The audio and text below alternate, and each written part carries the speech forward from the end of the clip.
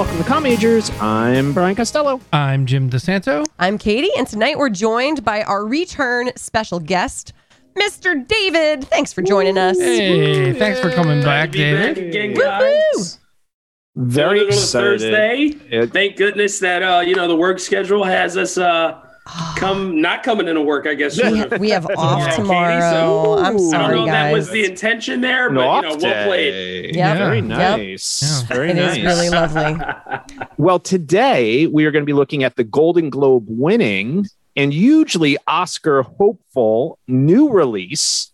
This is like a legitimate new release film. This is not something we do. We are frequently. cutting edge. We are hitting some cutting edge here, mainly because you don't have to go to a movie theater because it's on HBO Max. We like that a lot. We're talking Judas and the Black Messiah. But first, as always, we ask the most pressing question of all. What are we drinking this episode? What does everybody have? I'm going with an old fashioned, made with Wild Turkey Rare Breed from, Matthew McConaughey's spokesperson. He always it makes me happy to drink a beverage that he endorses. I'm into anything that you do that's like Matthew McConaughey. So I can't wait for him to run for governor of Texas. I would vote for him. Honest to God, I'm even more intrigued with him after listening to him on Dak Shepard's podcast. And apparently his book is amazing. It's just like stories from his life. He found all his journals and pulled stories out of them. The dude is on another level of consciousness. Yeah. I totally believe that. He's getting all of the wavelengths. I didn't get any drink recommendations for this film. I think it's too current. We don't have enough of our commenters who have seen it. Right. So I had to invent for myself, but it's delicious. I'm calling it the Black Cherry Panther. It is a cherry aperitif. Cherry Panther. Wow. It's a spiced cherry aperitif from House. This was a little Valentine's present from my Valentine. And a rock and rye whiskey. Yep.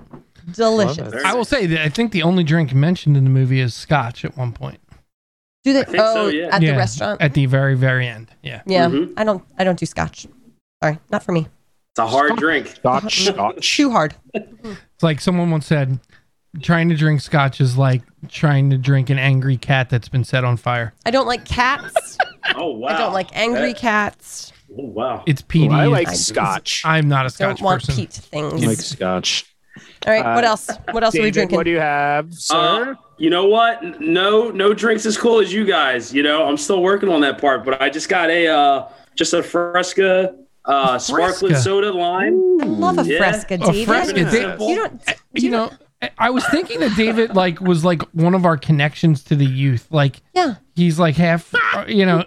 And then he drops Fresca on me, and I'm like, Fresca did you go to the diner at 4 p.m. for dinner tonight? It's back, I did. baby. I do It's love so Fresca. old, it's new. It's grapefruit. I love honestly grapefruit. I drink alcohol. I drink it probably more sparingly Yeah. than most are socially. But for whatever reason, when booze is in the house, I don't go immediately grabbing for it. Yeah, David. It's I almost we forget are all not about it. pressuring Yeah, you. no. This You're podcast is not about pressuring to drink. If you were like, I have a seltzer, I have a water, I have whatever, you drop Fresca, that's like... If you were like, I had a tab, now I would be like 1985 called and wants their beverage back. Fresca. My sister-in-law Really? always drank Fresca. Love it. I don't know if I can recall the taste of It Fresca. is so refreshing. It's a grapefruit soda, right? It's a grapefruit soda. Yeah. I love grapefruit. It's got different flavors. It's great. But I gotta try it. I think it's one a of great these choice. days, though, I'm gonna look at what I got in the cellar and just. We're not going to make you drink, no. David.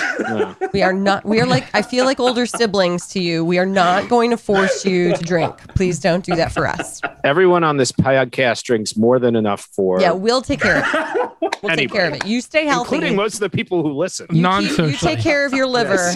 Yes, we drink non-socially as well. We're professionals. You would think, right? You would think I would have just been just drowning it, just pounding it with all the COVID going on. it's like weird. Like I've only had maybe like throughout like big occasions, but like I'm not afraid of alcohol. Like I drink it. It's just because you know the bar's closed. You're disciplined and you have self-control. Well, and it's also about who you live with. We live with small children. Yeah. And apparently this is not uncommon that drinking went up among parents during the quarantine. Yeah, I can I imagine. bet it did. Yeah. David gave up drinking during COVID. I gave up reading. Oh, did you it's really? very much on I the don't same think we've talked parallel. about that. A year I later. did not read much. True Well, I did watch. Confessions. Remember, I watched 265 You watched so many movies. Something last had to year. give. It took away much more. I am still having some minor adverse reactions to my COVID vaccine. Well, hooray for vaccines, though. So, but I was vaccinated, Yay. so you should. And I was should say they are vaccinated. You were vaccinated. very minor, so everyone should get vaccinated once you can. Vaccinated. Vaccine. Is it affecting your brain? Slightly. Is it making so- you foggy? So I was just going to drink a ginger ale, but See? then I Yeah. decided, Got a ginger ale and a Yeah, but Fresca. then I decided to drink whiskey with it. So I was going to say, you could have just had your normal Miller Lite, and that's No, not. it's yeah. just water. I mean, it's That's basically just water. like It's yellow mostly I water. really wanted the flavor of ginger ale, which is delightful. Ginger It ale is It's delightful. settling. It's settling for the Yes, tummy. it's settling. For the tum It is. tum. It's very settling. Okay, it is time for the rundown. The rundown. Oh, I was. You're not ready? Well, Are you I'm not ready, but you're not ready. I We never- was ready. We just needed both things at the same time.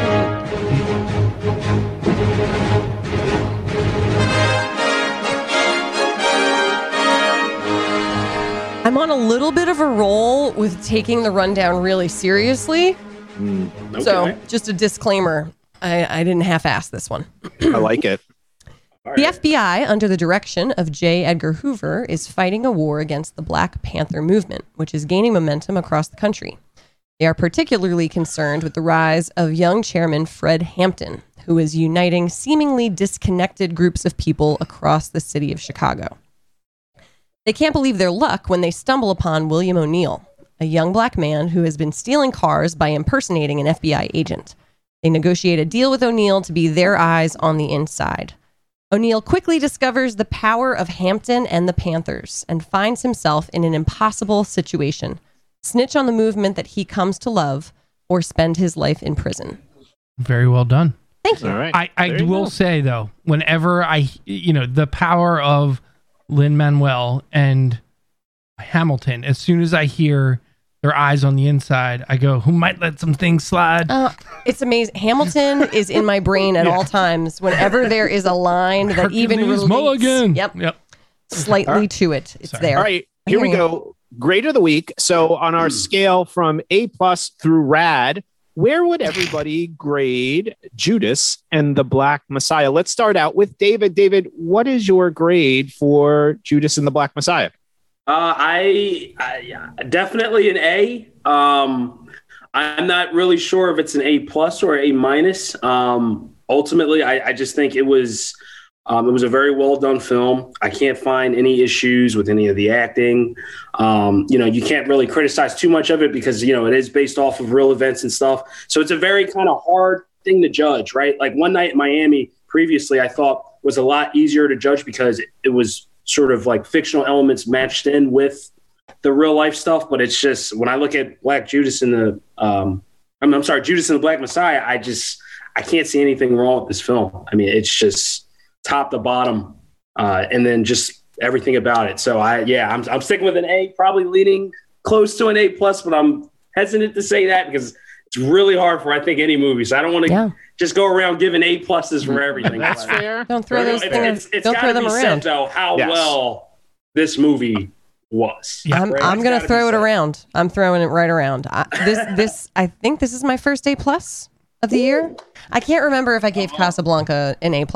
Oh, it's got to be up there. This is an A+ for me. For me, so far, this is the movie to beat for Best Picture of what we've seen from the year.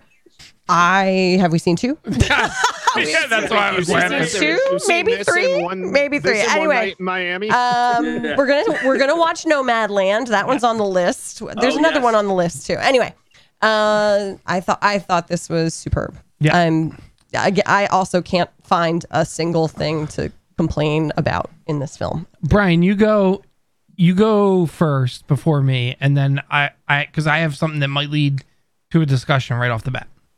I gave it a B plus, which is what I gave One Night in Miami. I almost was going to push it up because I do think it's better than One Night in Miami. And I also have to grade it slightly on a curve because I watched it the day after I watched Nomadland, which I actually think is the best movie that's been released this year. And that's not a slight at this movie because I think the movie's I think the movie's fantastic. I will say I think there's at least one A+ performance in the movie. So I definitely think it will win awards and already has and should win awards. I can't find much fault with it. I also think I am always, as I've said repeatedly, I don't have a love for biopic-ish things, though I thought this one did a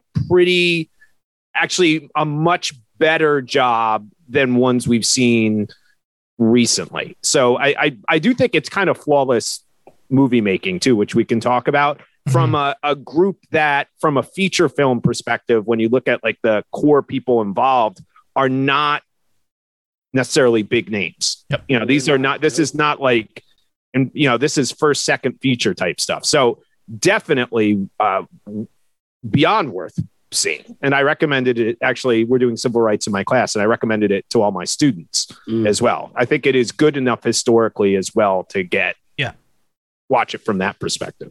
I'm going with an A, straight A. It's my highest grade yet, I think. Oh, nice. And honestly, I think Shaka King should shoot right to the top of best director. This is like vintage Scorsese level stuff. Like I watched this movie going, all those guys pretending to try to recapture those mob movies of the 70s and 80s. This is better than most of them. Ooh. So we just recently watched this Tinker Tailor Soldier Spy, which, you know, is supposed to be a tense film. You know, spy film, British M16. MI6. I always said it wrong. Anyway, I was thinking of that last night. I saw David today and started trying to wrap words around the experience of watching this film. I felt this film in every bit of my skin. Like I felt like my skin was tingling. That's how tense and emotional the entire thing was. Like, and it lived inside your I'll bring it up right off the bat. The soundtrack to this film, the score, is incredible because it is this. At moments, it's like jazz horror. I can't even tell. I can't even describe it. That's a great way of putting it. Yeah, they do things in this that make you think of like horror movies, but it's all real instruments. It's all jazz it's horns, and it's unsettling, and it makes an impact on how you feel while you're watching the film. And even for someone that is slightly a musician, like people would say I play guitar and I pay attention to music. I have a hard time like paying attention to music in films. It's not something you are. Yeah, I don't bring it up necessarily drawn to. And people listen to like a song, like, do you know what this is from? You know what this is from? I'm like, I have no idea. I'm that guy. I love the scores. I love the scores. Hans Zimmer, Lorne Balfe. Like, I love the scores. This made me pay attention because I immediately was like, this is making me feel a certain way. Like it was almost like car horns, discordant car horns, but it was brass. Yeah, the opening scene, the music in that, and that. Sorry to cut you off, but just the fact that the tune is so like memorable for me, but also it informs the movie. You know, like now that tone, like that tune, I could know exactly where that's from because of that. It like to me from that first opening scene, it just became instantly memorable. Yeah, I agree.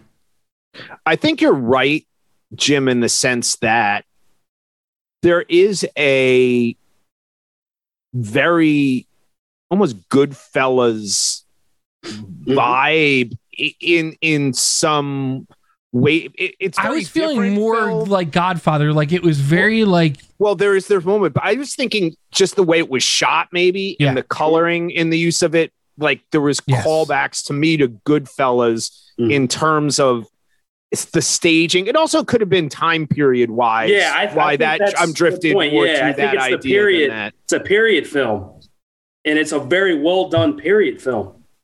Yeah. Well, the Sean Bobbitt did this, and he does some really is a DP. I mean, not huge name stuff, but if you like the way, like he shot 12 Years a Slave, which was beautiful. You can hear that sound in there. Yeah, I mean, he Hunger, Shame, like films of that kind of ilk, which were like slightly independent, Yes, but accessible to a mainstream. Because sometimes when you get these independent films, the lighting or the way they shoot it's almost too jittery, too fast. I felt like there was a lot of patience in terms of how they shot it, and it's really visually a beautiful film. Yeah, which sometimes doesn't happen with like a biopic-esque like thing. Yeah. Like they tend not to focus on that. So much of it's about who the people are on the story, and I feel like some of the secondary things fall apart in production design and stuff. Not this one at all. This was like beautifully shot. And I think that's where I'd push back a little bit on just like classifying this as a biopic. I think the fact that this is based on real events gives it a deeper level of validity and emotional connection. That aside, this movie would be outstanding if it was a fictional story. Like I feel like sometimes when we classify something as a biopic, it's almost like it knocks it down a peg. Like, well, this was a real story. Somebody's just retelling a story that actually happened in history. This is so artistically done. There are so many choices made in the portrayal of these characters, the cinematography of how it's shot. I thought it was a beautiful film, and the emotional impact of it couldn't have been, I don't think it could have been stronger. Yeah, and to your point, this is, I mean, it's not a biography of anybody. This is like a snapshot in time of like just a few years in. Yeah, you're right. In the That's a good life, point. it's not like it's not like we're catching them from little kids. Like, no, we're like in the middle of it, you know? Yeah. So, and that I think real quick just goes off of Katie's point about how that's where, like you can see where it's a tough argument to say it's a biopic because it's like, you know, there's not so many elements to that. You're really, I mean, look at the name of the story. Like it goes straight into that kind of, you know, intent right from the get-go, you know? So it's like, yes, these are real events and most of it is actually pretty accurate, but yeah, going off to your point, Jim, like, you know, those elements in there are beyond, I think, a biopic. Well, let me just give you two examples like that stand out with just like that pulls me out of the cinematic piece of it from just a movie perspective.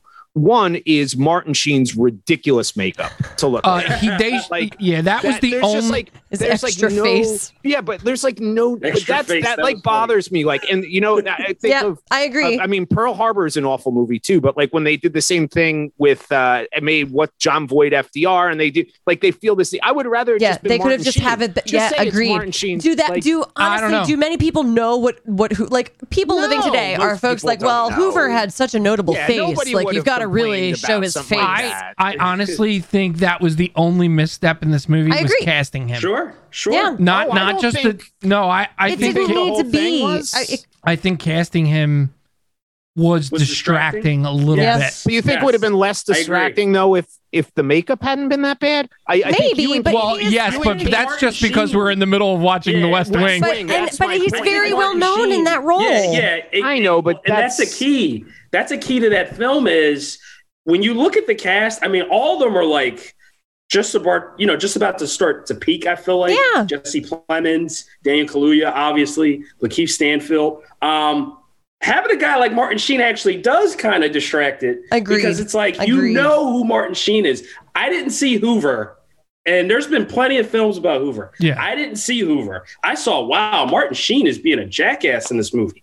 You see, I thought the opposite. It's like Martin Sheen has a gravitas, and you're like, why would people be following this effing lunatic? Right. That is like, you either do Martin Sheen with nothing on top of him, or you cast somebody else. But casting him and putting a fake face on him is ridiculous. And the second thing, and I felt like it was almost a little bit too Spike Lee-esque in some of the recent Spike Lee with the piece at the end, where they showed, like, I want the cinema, and I understand because that's where it's a biopic thing where they show the real life, thing at the end. And that's interesting because but to me that, like, at times just pulls me out of the cinematic experience. That's I loved that.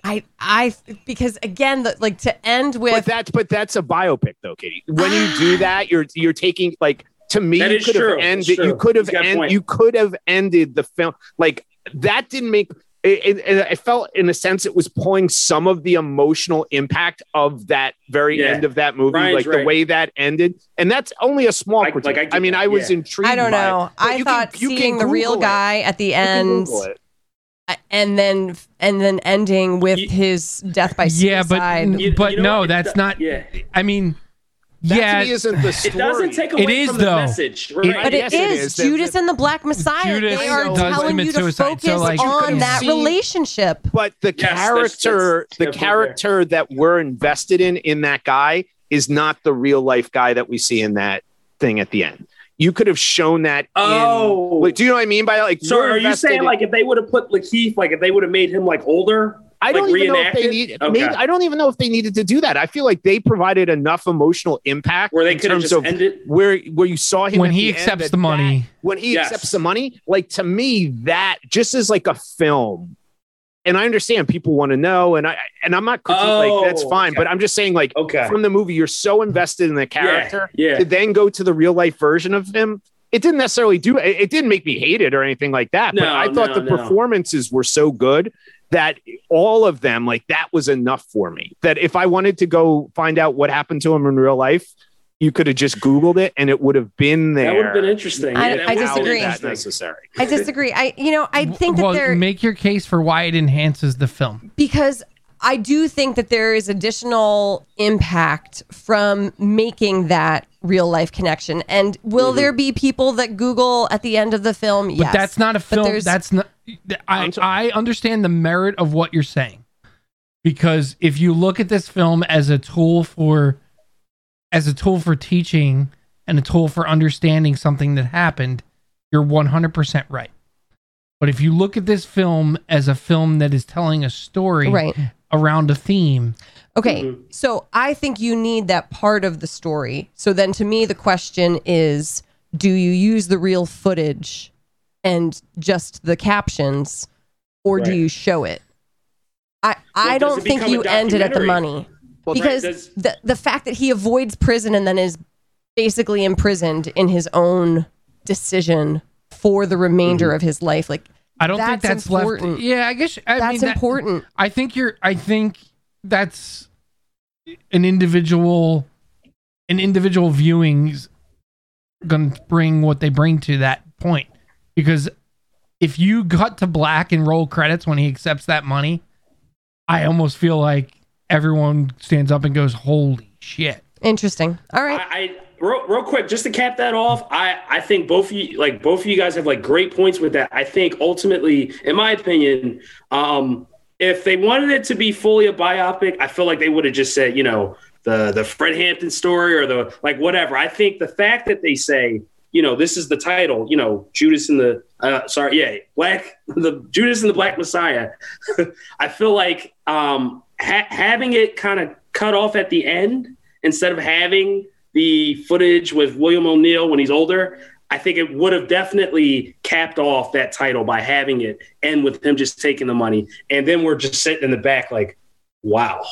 Like, that was, like, a lot. It's so hard, though, because the final moment, like, Judas also hangs himself, right? Yes. And so it's the final piece of that story. Yeah, either way for me, I think either way it would have, the impact was felt, emotionally speaking. Like, I cried at the end of this film. So I think whether he took the money and that was it, pulled the Judas moment, or just seeing the footage of, him in his real life, I think either way, it hit me.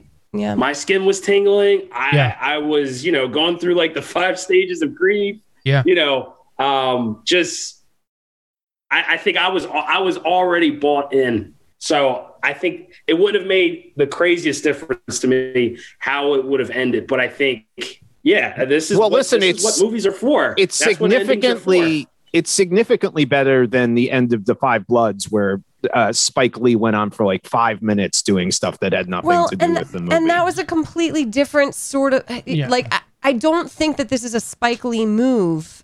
No. I understand what you're saying. I think there's influence. There's influence. In regards to using real footage, I understand.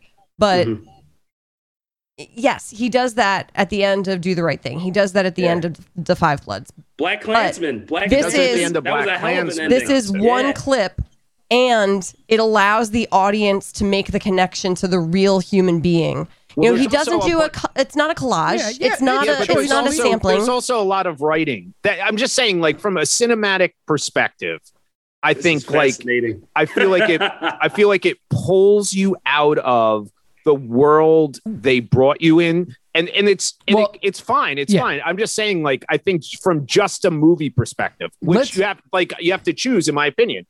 Are we concerned about the reality of that this was real, or are we looking at it solely from a perspective of them making a movie? And if this was just a fictional movie, you wouldn't have had that piece on. Well, hold on. Yeah. So like, we can move on from this conversation. One of the things that's interesting about it, though, is that they chose to show some of that interview with Lakeith Stanfield playing the character. Yes. Yes, and then they moved on to the real guy. Yeah. And so, like, there's something they're trying to do there, and maybe I have to rewatch and kind of feel it a little more. So like, I think it could go either way. And I do think it's going to end up being like your personal preference on, like. But I think that's an important point, because that it is a framing that he is at the beginning of the film in that interview. Right. And it's Lakeith. And then at the end of the film, it is O'Neill. Yeah. It is the real O'Neill. And so they are choosing to have that interview be a piece of the story, not just a footnote at the end. Agreed. But yeah, it's interesting. Let's talk about the portrayals, because I think that's where things in this movie get incredibly high level. Yeah. The acting in this movie, both of them. Yeah. Lakeith Stanfield deserves some attention. He deserves really an Oscar for this movie. There are moments, that moment where I think it happens twice, where he has something incredibly like adrenaline inducing, whether it's like he was almost found out as a rat. They're fighting, they're shooting in the car when he has to hotwire the car. When you're like sweating. Not that moment. Oh, I was sweating. But the moment that was a good. I was sweating. That was the moment, and I'm kind of stealing this because Dax Shepard talks about this moment in The Wrestler all the time, where Mickey Rourke gets in the car, and he's alone with himself after something crazy and crazy intense just happened. And he looks in the rearview mirror, sees himself, and all he can do is laugh. And in this movie, he does that. Like, he's crying. And I think we've all had that moment where, like, you don't even know how to process what just happened, right? Yep. And it's borderline like not acting. Reactions. Yeah. There's a moment where he's like crying, driving the car, and then giggling to himself. And it's like, yeah, that's exactly what happens to a human that is in this insane warlike situation that he finds himself. And I would have loved him as the Joker. He would have killed it as the Joker. I'm just saying, just throwing that one out there. I think the complexity of his character and the emotions that he goes through in this film, the way that he can portray it on his face, like I just feel like you get paragraphs from his eyes in certain scenes where like you're just watching his thoughts come through his face. But there's The way they also zoom in moments. on him. Yeah. Lots of great use of camera. I mean, There's they just get him right there. Like, but there's also moments where he's playing William O'Neill as like a less of a good actor Yes. than Lakeith Stanfield. yes. yeah. Which is crazy. Yes, because the actual person also has to act. to act. Oh, Right. God, Yeah, it's so good. Biopics are way harder than I'm sure people give them credit Well, for. it's the interesting thing is I wonder, and isn't a mild critique, but like we brought up Godfather earlier. The one thing I will say is I wonder if he was underutilized, if he should have been in even more of this, because there was the balance of the two of them, right? But I did feel at points it's like I felt like his portrayal was less of a biopic-y type thing than Fred Hampton, and Daniel Kaluuya is, by the way, Amazing. win the Oscar. Yeah. So you almost like don't want less of him on the screen, but I'm also like, would it have been better if like Lateef was the Pacino Godfather, which is what the movie was really about, and then you got a little bit less Brando, but it didn't mean the performance was anything less. Like you were still able to get everything, because that's one of the small things that I think that maybe took this from being like an all-time one for me, is that I wanted to see even more, I think, of O'Neill's like character, because I think it's such an intriguing character. I think you can get it just as much from Fred Hampton. Like you feel every scene he's in is pulsating. So I think I feel the connection to him, and you feel everything when he is killed and all that type of stuff. So I don't know if it's like slightly lengthening the film, because I don't know if I want to cut anything.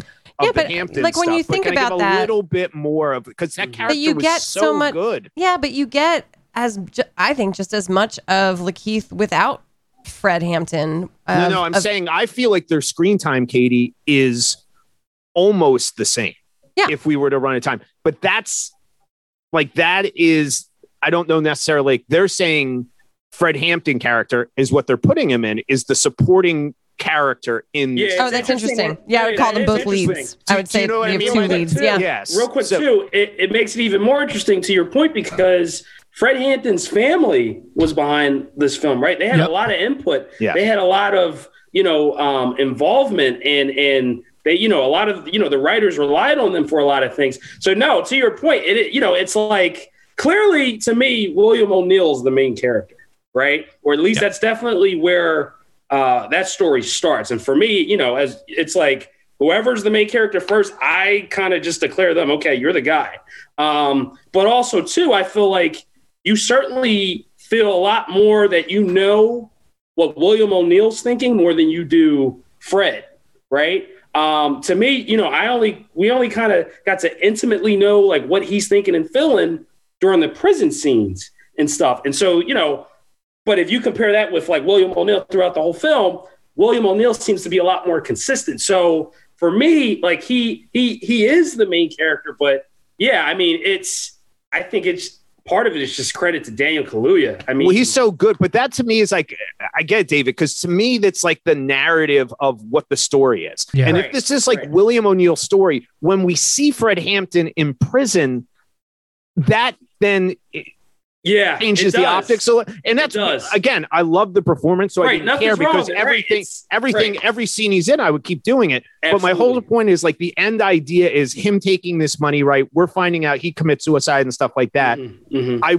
I would have maybe liked to seen a little bit more of that. I don't want to see anything cut from the Fred Hampton stuff. I could, because there is, I think, a story where I felt at the end that maybe that was the biopic-y part, not the Fred Hampton piece, but the William O'Neill piece, where I was like, how long has he been with him? How does he end up getting this position? Like, he's at what point is he really becoming enamored with Hampton? I mean, I felt like that part was slightly, and I thought they did an okay job with it, but I could have had a little bit more of that. So not deleting anything, increasing. It would have went to 4 hours if we. I know, or maybe it was. And I would watch this 4-hour cut of this movie. Well, that's what I mean. Absolutely. But I think that real quick, Jim. I think that's the thing is, this is like such a wide sweeping story that just to even fit it in 2 hours and 30 minutes in itself is impressive and long. I feel like to some extent.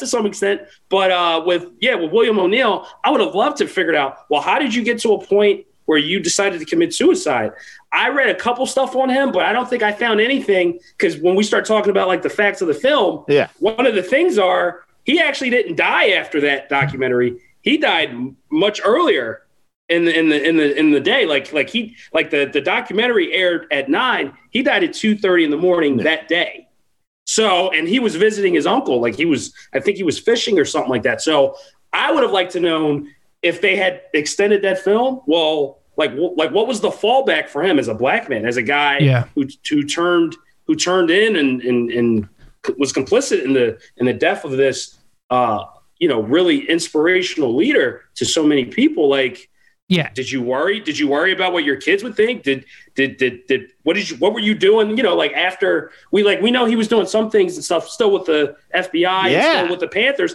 Right. Like what was that about? Like, did you feel guilty? Like, did you feel like Judas when Judas betrayed Christ? Right. So, and he didn't. Well, I wouldn't say he didn't. We don't know how he felt, but we know what he said. Yeah, we do. And so like, this does give credence to what Katie was saying. We know what he said because they put it in the film. Mm-hmm. And so like, he basically said, whatever happened with Fred, but I was still on the front line of what the Black Panthers were doing. Oh, I didn't interpret that way. Really? I thought the way that I thought there was very interesting word choice in the way he answered that question.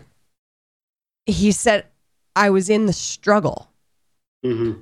So he was right. You're right. And he so, was how he sees so himself, for me, right? like, because he was also being used, right? So the system was using him. And so, like, he wasn't just some guy looking to make a buck. Like, he was being threatened. He was being leaned on.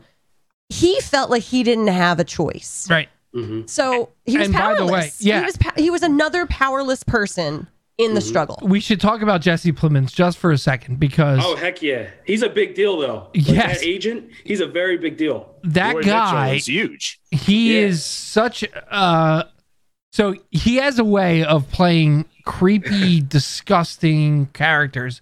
Yeah. And also, if you've ever watched Friday Night Lights, he's fucking amazing. Landry. It's crazy how he's such a sweetheart. And not only that, too, real quick, just before you continue, I always get like Matt Damon vibes from him, because to me he looks like Matt Damon. And they haven't been brothers yet in anything. He was giving me major Philip Seymour Hoffman vibes. Oh yeah, very good. Real quick, like just what you're saying and what you're starting to talk about real quick. In credit to him, he has that, like, the way he smirks and stuff. It's just. It's just like you skeeving, like there's layers. There's something under what he's doing. It's like he's like the devil. Oh my God. Like, the scene with him watching O'Neill while Hampton's speaking. And we have to spend some time on, I love how they highlight Hampton's speeches. Oh yeah. This did send me on a research of Fred Hampton to learn that he died at 21. The dude was 21. He was 21. Yes. Meaning that he was 18, 19. Yes. Throughout most of his career. But like graduated top of his class in high school, was studying law. Brilliant. Like he was brilliant. He was brilliant. And my God, his speeches. And I just felt like watching that movie, you got caught up in what the crowd would feel listening to him. And his the YouTube videos of Fred Hampton, I mean, Daniel Kaluuya did his research. If you compare them, they are like almost the same. It is hauntingly amazing how that guy could emulate Fred Hampton's speeches. I mean, it is like, and there's so much rare footage you can find. I mean, thank goodness, right? The world of the internet and just how people have things that they collect and then they upload. I mean, to even find anything related to Fred Hampton, even for me, was just like, it was major, because for me, it's always like, when does a guy die? He really dies when people forget his name. They forget who he is. Well, and the Roy Mitchell thing interests me because David's absolutely right. Roy Mitchell's like a huge deal. Yeah. And he alludes to piece of like, if you study what he did through the FBI and stuff. And I thought an interesting layer. And I think unless you maybe study civil rights history or like he was talking about how he went down to Mississippi and actually helped catch the killers of the 3 civil rights workers, which if you love civil rights movies, Mississippi Burning. So he's basically saying like he was like the Willem Dafoe-esque character in real life of Mississippi and Burning. He was a father figure to William O'Neill. I mean, William O'Neill said it himself, you know, like everyone had Malcolm, they had Martin Luther King. I had this guy, which speaks volumes about so many kinds of things. So as much as this, you know, it was a very twisted relationship, but part of it too, I think, was he really looked up to this guy. Like he really thought, I'm doing something awesome. I've never had a parental figure, right? But I thought but David, talk to that because I thought that was interesting too, because the way he layers that performance and when Martin Sheen's coming there, and you could tell like he's struggling in his mind, be like, absolutely, why are we doing like you probably think this guy here's right? Like he's a guy here who's you clearly telling people like, listen, I went down the Mississippi and I caught these Klan guy that killed these people. Like he's saying that up front, probably trying to like say, I know I'm doing this, but that's not who I am alone, right? Like, well, I might be doing this, but I caught these guys who killed people. Them. Right. You almost, because I wonder how these FBI agents felt about these kinds of things, because like they had to, you know, investigate and address white hate crimes. And real quick too, like I remember, you know, he was breaking down kind of why the Black Panthers were so different. I mean, I'm sorry, were so much the same as the KKK. Not at all the same. No. They're not treated the same by the same organization. So the FBI didn't treat the Klan like they treated the Black Panthers. I'm sorry.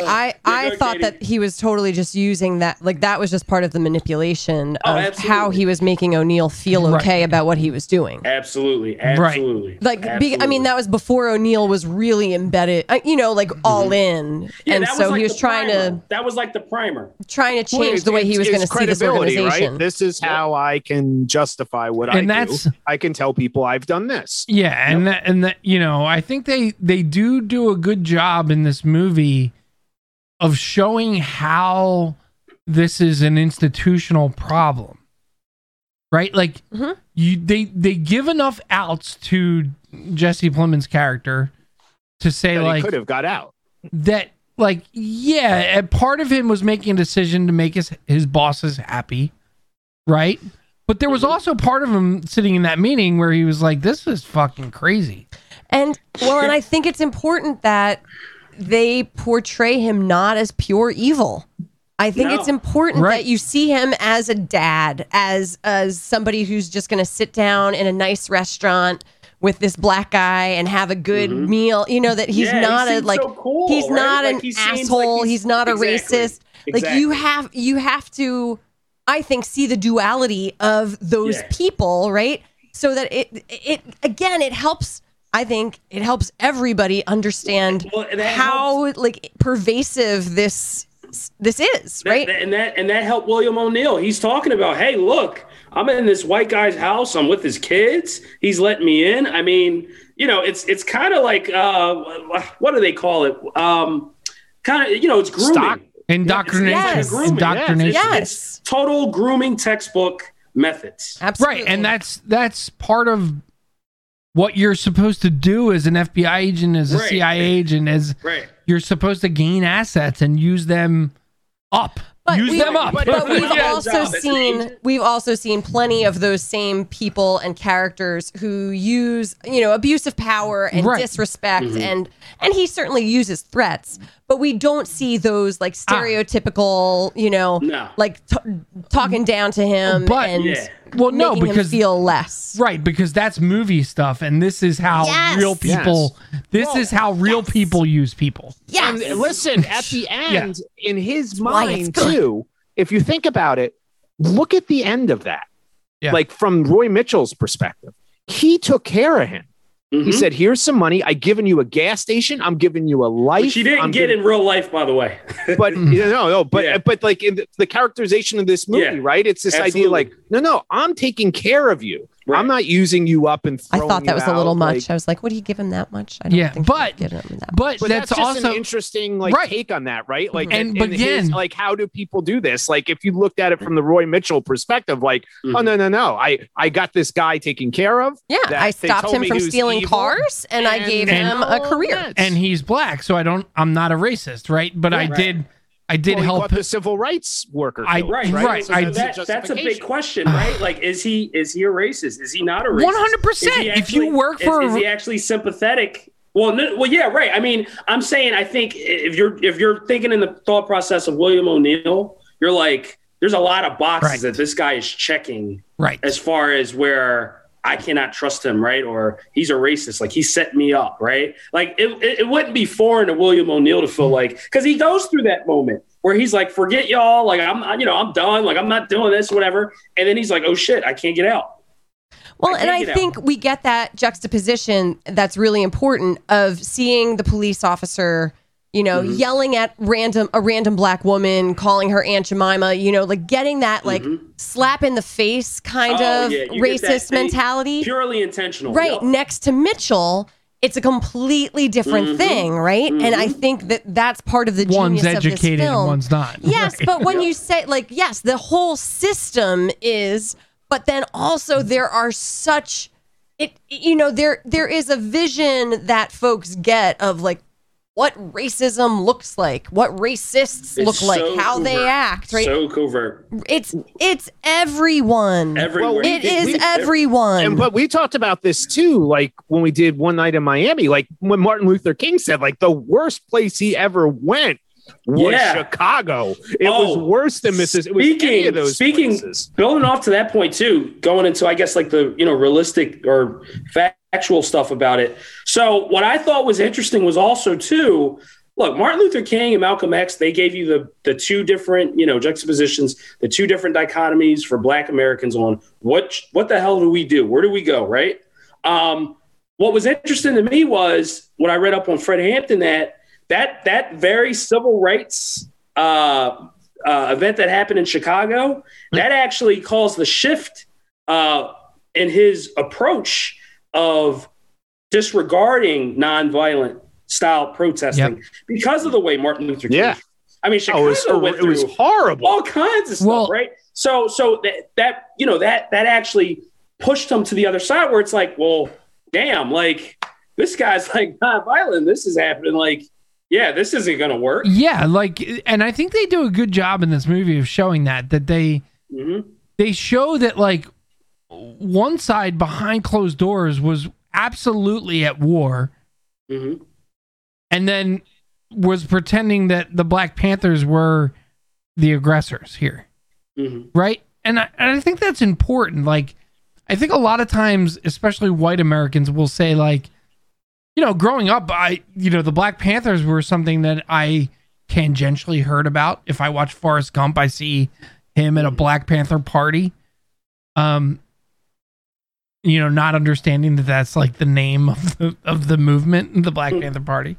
They're a political comic book character, literally a political movement. But like the fact that Hoover's basically declaring war with the army of the FBI. I don't know. It's just hard. It's hard to think about, like, 100%. Every one of us, if someone declared war on our family, would pick up arms. Yep.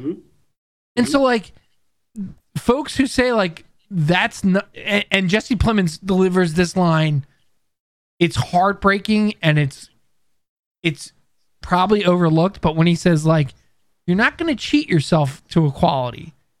And I'm like, holy shit. There is so much in that statement right there that it's like the fact that if you say you can't cheat yourself to equality, you have no fucking perspective on what equality is. You don't. Right. And building off of that, right? I mean, Right. Like you talk about putting yourself in that mindset of, wait a minute, the government just freaking told me that people like me, who I may have not even done anything, has declared war on me for people that are trying to help me. Right. But let's put that aside. Right. Let's put that aside. The instinct of, well, I'm going to take arms because I'm being threatened. Right. It's not as if like black people came to America and then these things, like just happen out of nowhere. Like these are also things that have been festering, right? It's not as if this was like a new concept, right? We've already participated in the Civil War, helped fight in World War II, right? It's still like what else can you do? Yep. So for me, it's like, not only is it just instinctual that you feel as though you have to defend yourself, but just the fact that, like, damn, like, we're still having this issue, and we're still having this issue today. In much more, different kinds of ways. It's all about who tells the story, right? And so, we watch Hamilton and we glorify, like, the revolutionaries who overthrew the British, and killed thousands of soldiers and revolted.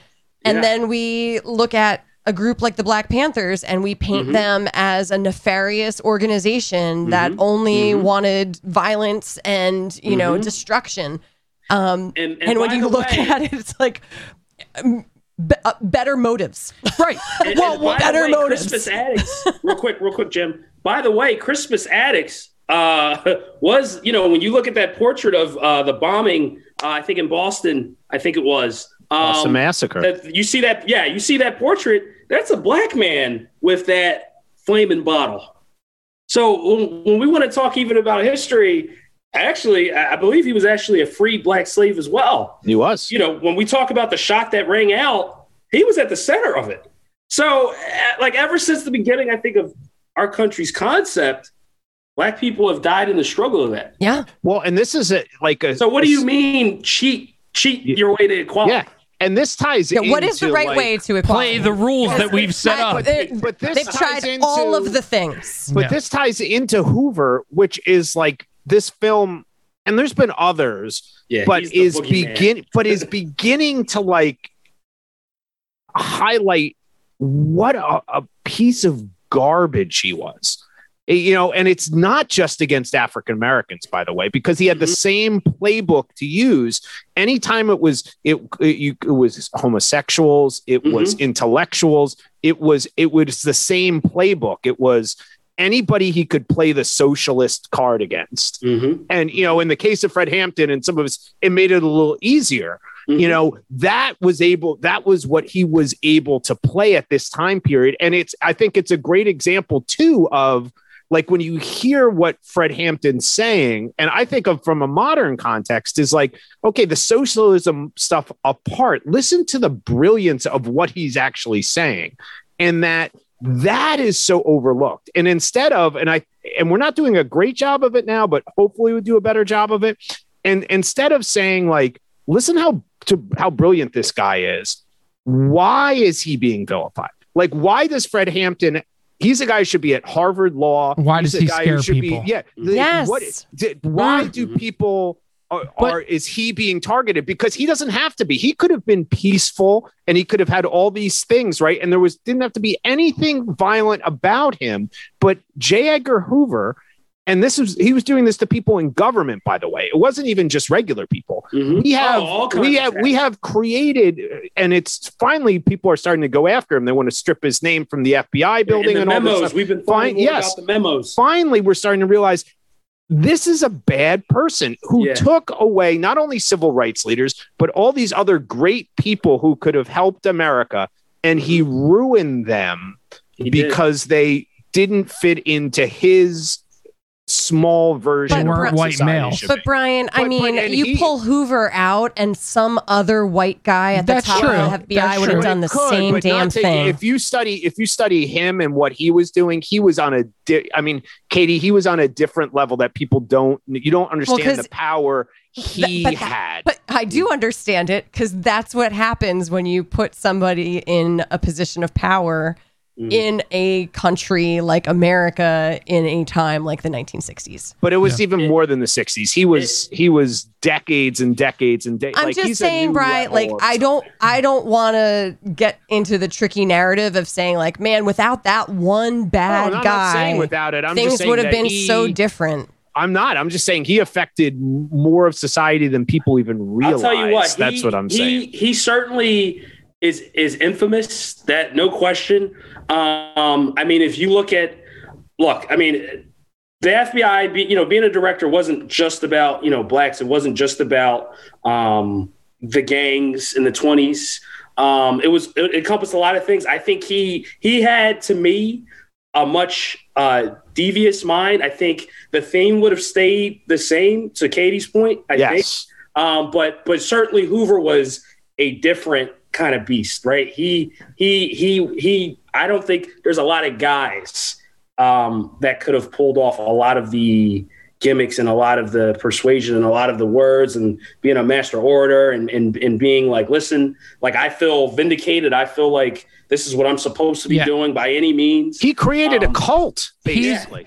He's a perfect storm of being bad morals, right? Absolutely. Incredibly intelligent. Absolutely. Incredibly gifted.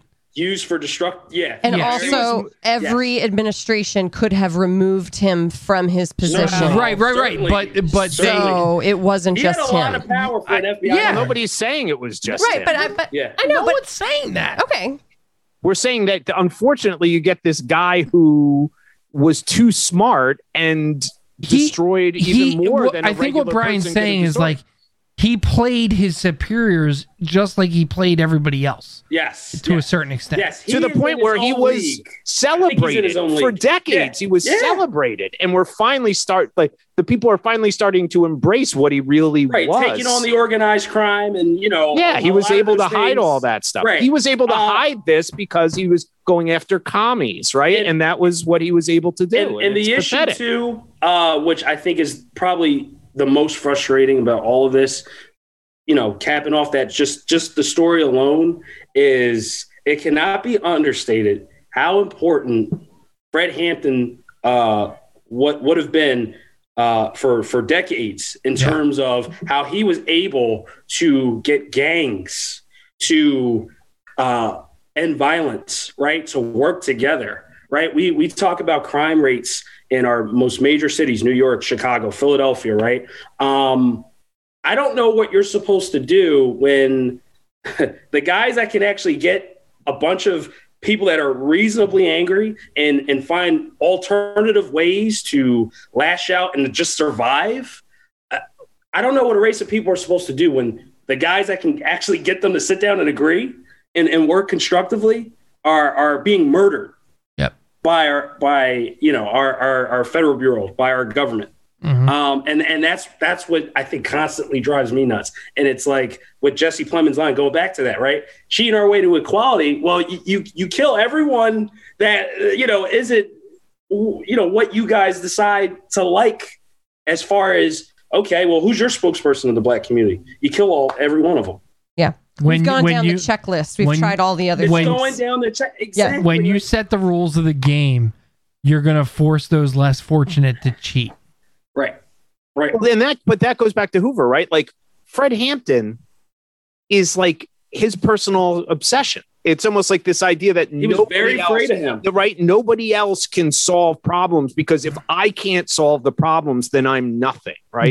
Yeah. His whole thing was he had to be the person in charge, and this idea that a young black person, or he did the same thing with people who are homosexual, people who are different. Like the fact that somebody else could solve this, then people are going to see me for what I am, and then I'm done. Mm-hmm. And so you can't allow people to survive who are going to be able to solve those type of problems. The most terrifying thing that Fred Hampton did was somehow, in his amazing way of speaking to people, of collecting his thoughts, of getting people to empathize, getting people to relate, was that Rainbow Coalition. Yeah. That was by far the most terrifying thing. It's not him saying he wants to assassinate this person or that person, which according to me, I don't think he ever did anyway. Right. No, the problem was, oh my God, what if this guy can get Latinos on his side, young patriots, right? Southern leftists. I think that's what they're referred as. Just the rest of black gangs in certain Which cities. is a challenge in itself. Holy right? crap, right? What do we have now on our hands? That was the most terrifying thing that man could have ever did to be on, I think, Edgar Hoover's Well, radar. if you can't tell, we think you should watch this movie. Watch this movie. Yeah, and I will please say do. this. Please, this But is this is- required viewing. Yeah, Yep. and this is a Required viewing. great example. It will be off HBO Max very soon. But this is like, I'm not a huge proponent of these same day releases because I love going to the movies to see Yeah, things. same. This is a film that I think genuinely benefits from this type of Yes. thing because I think a much larger audience got it right away than maybe would have gotten Yeah. it Sure. in a theater. And I think Um, it benefits significantly from it. Did we rate this in terms of whether we think that this is the best Not movie? yet, not that yet. We haven't done that yet. No. No, we haven't done that. Almost It's there. time. Almost It's there. time for that.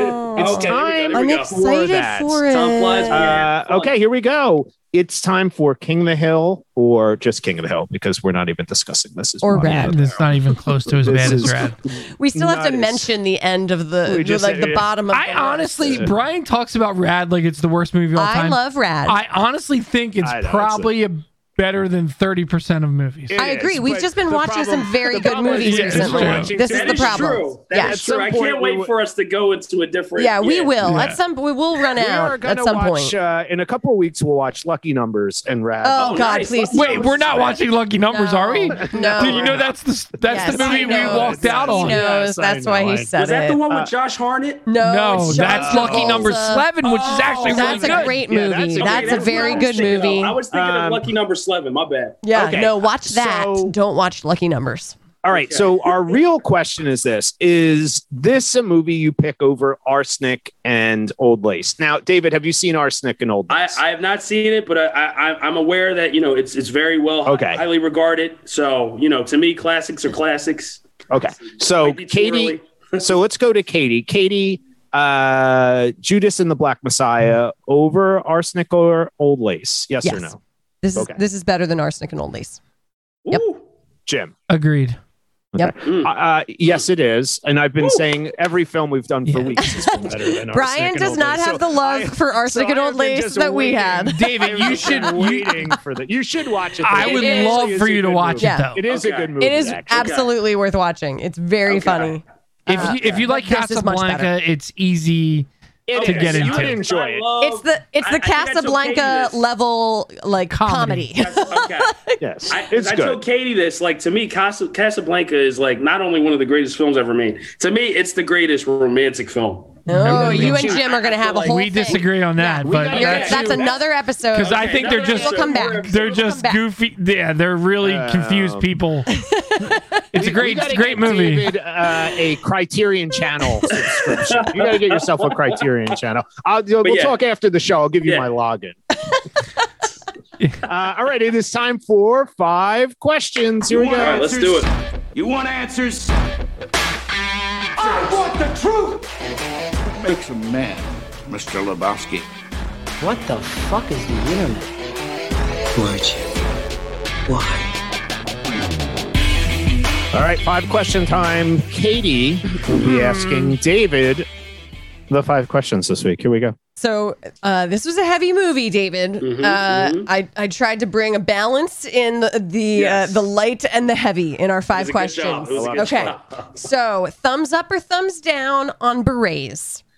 Hell yes, I have one. I had one for Do Christmas. you have one? Yes. You put it on now. Oh man, Can you give me a second? Yes, I think go I get it. Absolutely. 100%. This is While he's up, this will give us a great time to plug our other podcast, the shit Shit show. Show. we'll a all Schitt's wear a Creek beret for you podcast. on the I shit will wear a show. beret Yeah, there on you that go. show, even though there's no visual evidence of it. Yeah. Sorry, just you'll believe it. You'll feel it that we are I beret. am into berets. So I think correct. they're Yes! also- Correct me if I'm right. Oh, look at Yes. that. This is a blue one. It's- That's lovely. We will Ooh, count that it. is very stylish. That Yeah, looks a Count lot. that as a beret. That looks a lot better than a That's a beret. Jeff cap. But yeah, Yeah, we'll that count looks like it. very We'll count buff, it. but it's a great hat, though. Thank I you, love it. grandmother. I love it. Oh, That's a she good did. hat. She did you That's right. a good hat. A couple years ago. She did that Yep. good. All right. So hell yes. Question number 2. Would you? This I have to tell you that this is from Jim. Yes. So that this is a movie about the Black Panthers, we must Yes. acknowledge the Black Panther. Yes. Would you rather recast T'Challa in the Black Panther or pass the mantle to Shuri? I would. Or I you, would- I would say Or you could pick a third option and come a up with different that. Yeah. character, maybe. I would say. Okay. So the mantle of Black Panther has been passed on to Shuri. So prior to Chadwick Boseman dying, I figured that would be something that would happen down the line. And even with that, I don't think it would be something that would be permanent anyway. But going back to the first part of that question, absolutely, I would recast Black Panther. And the reasoning is because although I love everything Chadwick Boseman did with that role, if you look with the comics and the cultural significance of not who Black Panther is, but more so who T'Challa is, he's bigger than one actor. And I honest to God believe that I think if it was up to Chadwick, he would want that mantle, not just as Black Panther, but just as T'Challa, who T'Challa represents, right? He's one of the most intelligent, wealthiest, one of the most profound Black characters, well, Marvel characters, period. And I think you can't kind of, in my view, take that away. Am I saying they need to recast them immediately? It doesn't look like that's what they're doing. I think, like what they said was, we're not going to recast them. But I think the way they said it was, we're not going to recast them for this sequel. But I feel like you're going to make a missed opportunity by not respecting Well, they could do that with the multiverse potentially, right? You just have a different. They have so many options. They've even said they could make Michael B. Jordan T'Challa in a different universe instead of Killmonger. Either way, I think what's most important is one, you don't get the benefit of at least having like a scene or something to kind of actually show T'Challa's death. Obviously, we know the reason why he's not here. But bottom line, there's multiple iterations of Bruce Wayne by various actors, multiple iterations of James Bond. God damn it! Like we've had T'Challa on the screen for maybe 3-4 years. And again, this is not a slight to Chadwick because Chadwick is forever in my heart. He's done so many things as an actor that means a lot to guys that look like me and countless others throughout the whole world. It's not a slight against him. I just think T'Challa, not Black Panther, just T'Challa is way more of an important character in the scheme of everything with Marvel and just period with when it comes to superheroes, that it can't just end with Chadwick Boseman being the only guy that played. Can we just get old man T'Challa and make it Idris and be done with it? Yes, please. Listen, man. Yes, As long as you keep him around. Listen. All in. That would be I will move to Wakanda right now. He's a part of things like with the Illuminati, which is the organization in the comic books. He is one of these wealthiest, smartest men. Do you think they just turn him in, do all that stuff from the comic, but just turn it into a different character? You know what I mean? Like you could pull all that off and they just heard about make it somebody like different. Do they make it Daniel? Does Daniel become Black Panther and then take on all that those would be roles? awesome. I'll tell you what. I mean, if that could be a route. Look, for the most part, I have a lot of faith in Marvel at this point. I don't think they can really lose. Right? They're at that too big to fail point for me. But I just how that story ended, though, right? Absolutely. But I think ultimately it's just he's just too big of a deal. He's just too. Did you see Ma Rainey? I don't want them. I have not been able to see. Oh, you gotta watch it. I know. I gotta watch it. Gotta watch it. He won the Golden Globe. He was amazing. I have to. So yeah. To long story short, you can give Shuri that mantle while respecting the fact that T'Challa's character needs to survive and live on. Makes sense. All right. Good answer. Question number 3, fill in the blank. We see O'Neill receive a car, well negotiated, from the FBI in this movie. If you could receive a new car as a payment for a job well done, what car would you choose? Fill in the blank. I'm so sorry. I didn't word that as a fill in the blank. You're good. You're good. I'll tell you what. Close enough. If I have to turn against the Black Panthers or just the black community in general, I better be getting a spaceship then. Because it better be. Sorry. No. You don't need to turn. No. It's like for coaching football. Like you're going to get paid in a car. I absolutely know what you mean. But just putting it out there, like there's no way. No. But I do have an answer for that though. If it was just for any kind of payment, most likely it would be a black Jeep Wrangler. Yes. I really like those, with the, you can, zipper the hood off and stuff. Yeah. It's rugged, Yep. I'm not a crazy car guy, to be honest, but I love how those Jeeps look. Yeah. And it just looks badass. Do you want an old school one or a new one? It depends. I'm not a picky guy. So all right. The old school's got I don't know. It's got like a classic look to it. It's kind of got like an 18 vibe. Something about them. All right. Yeah. Question number 4. What would be your favorite meal to order at a fancy restaurant if money was no object? So this one was actually hard because I know it sounds crazy, but I really don't like. I was never a picky kid, so I couldn't tell you like a favorite meal. First of all, pizza would just be up there, but how fancy can you get with pizza? Yeah, pretty fancy. Well, depends. Well, yeah, but the fancier the pizza gets, I think the lower. It's often better. Yeah. At the peak of fanciness, it's like a little slice of cheese now and maybe a little crust in the. You've lost all the good got like $100 worth of truffle on it, and you're like, well, I didn't want that on my pizza. But I did think of something, and I guess what I would say is I hear a lot about the Wagyu beef or the Korean beef, I think. So, like, I'm thinking, like, fancy restaurant. I would want to try the most, fanciest beef there is. So I think it's Kobe beef or Wagyu beef. One of those. Yep. Slap that. Give me a burger. Nice, potatoes cutting the fries, super fancy, garlic parmesaned up, and I think I'll be a happy camper. And a Fresca. Oh, a Fresca. You got to have a Fresca. That sounds like a good meal. That is a good meal. Yeah. Kobe is actually named after a Kobe restaurant, beef restaurant. Yep. Well, how about that? So Wagyu, Kobe, yep, either one. All right. Our deep thoughts question is a big one, David. Okay. So after watching this movie, God forbid, listen, this is like I don't know. This is like a thesis. I didn't see that you wrote this. I would have nixed that. Oh, it's all right. We talked about this today. We're good. Let's do it. Where do we go from here? So I think that as we were talking earlier, I think number one, it's time for these stories to be told. I think that's the first thing, because I think part of the issue for, all my social justice warriors out there is there are a lot of things that people don't know, right? There are narratives that are written by the winners in this case. Doesn't make them true, doesn't make it right. But I think that's the number one first step. As we talked about before, shows like Watchmen, they finally really just showed what happened in Tulsa. Yeah, absolutely.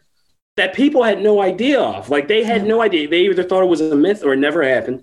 So I think where do we go from here starts with these stories have to be told. It is mandatory. If we're going to heal as a country, we have to acknowledge that there aren't as many bad guys, quote unquote, as I think the narrative has made it out to be. Number two, where do we go from here is also, I think certainly within the Black community there, I think there are things that we as a people can do better. And I think we're in the process of that. I think we're in the process of understanding that we do have political power. That's why, not to get too political, but that's why voter restriction is an issue. Yeah. It's still been an issue, and it's an issue currently. There's a reason why our voting power is scary, frankly. And on the other side of that, I think where do we go from here is just, my fellow white Americans, European Americans, Caucasians, whoever,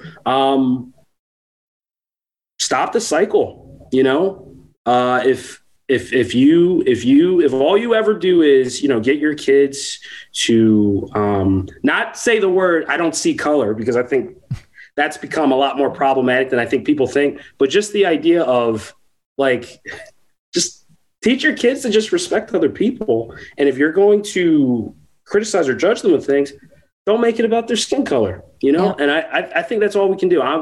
Me personally, I'm not looking for a group of people to solve problems of racism. I think it is a collective effort. I think we have to all be in this together.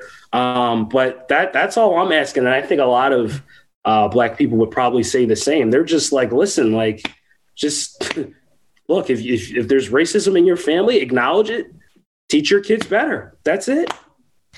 So those three things, I think, yes. Do you see these stories being told more often on major platforms as a sign of progress? I absolutely think so. And then again, I'm talking about Blacks, I'm talking about Latino stories, Asian American stories, more female empowerment. There are so many things that encompass the fact that we can and will do better. As I told you, Katie, earlier too, I'm still almost in disbelief that this movie even got made. Yeah. Because because that growing up, that was always the narrative. Oh, they're not going to show a movie like that. Do they have any idea what could happen if they show a movie like that? I think Spike Lee kind of started that kind of thing of, whoa, we're going there in the movie theater. And then, people are fighting. I mean, if you had this movie out, in theaters where there wasn't a pandemic, I'd be very curious to see how that went. And hopefully from a positive standpoint, but I was angry as hell, so it was great to have that experience of actually seeing it at home, because I was able to kind of just be in my thoughts, feel how I wanted to feel, and not feel like, oh, I can't feel like this when I'm out in public because of this or that reason and stuff. So I think absolutely we are going to see more and more of these kinds of movies. You look at the things that Tyler Perry is doing. You look at the fact that television shows, even Disney, right, with Marvel, making an effort to add more Black writers into stories. You got Falcon being the new Captain America, and I mean that's just, it's mind blowing. It's the comic books have already gotten there, and now it's time for those things to. I want Miles. I want fucking Miles Morales. Well, he'll be there. I think he'll be there. Oh, he'll be there. Life. Absolutely. But Miles you remember Sony owns that. And Yes. I do think David's absolutely right. And I think unless the Oscars can always be effed, but I think Chadwick's going to win. Yep. I think Daniel's going to win. Yep. I think Nomadland's going to win, which is a female written and directed movie. I think Zoe Chao is going to win for director. And I think it could be a pretty crazy year for the Oscars. They better if they're sane, because I've seen all the stuff that's out, and all those people I just named Viola are by far. It's not even like questionable, I really, think, to me think this we year. Are, that we are like hitting, there's going to be that this year. I think we're hitting a reckoning. Not to mention, right? Even One Night in Miami, Regina King. That's going to get. She could be up. Yeah, that right. So ultimately, I feel like we are just getting started. I think we're reaching a point where we're not going to be going backwards with film anymore. I think we're moving forward. I don't know when or how it started, but my sense of things from where we go are a lot more optimistic than I think it's ever been, even though we're in a very divisive time right now. To me, that feels a lot more like, the classic cliche line, right? Darkest before the dawn. So I think this is dark, and dawn's coming, and we're going to get there. What I like is people are there's a segment that's complaining, but they're complaining because the stuff's getting made, which is a good sign. And that's a very good sign. They're being reactionary to it. The fact is it's getting made. You should be pissed off. You should be pissed off. I should be pissed off. You should be pissed off. We should all collectively be pissed off, because there's so much injustice, and it's finally given its due. And it wasn't made by white guys that decided, no offense, right? Like, oh, we're going to do a story about Fred Hampton and not include anyone that might know the guy or has an African-American voice, right? This was also fully supported by his family. Yeah. Involved. African American writers, young guys, wrote this film up. Shaka King on his second film. And the first Right? one was like small budget. This is Exactly.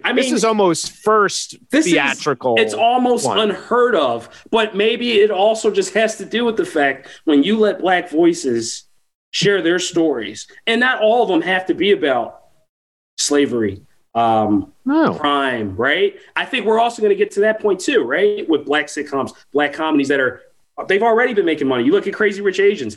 Mm-hmm. Minority films are making tons of money when you make them. So, and he's making In the Heights. Narrative. Exactly. In the Heights coming in June. Right. We will be doing Uncommon Majors. We are just getting started. David, thank you.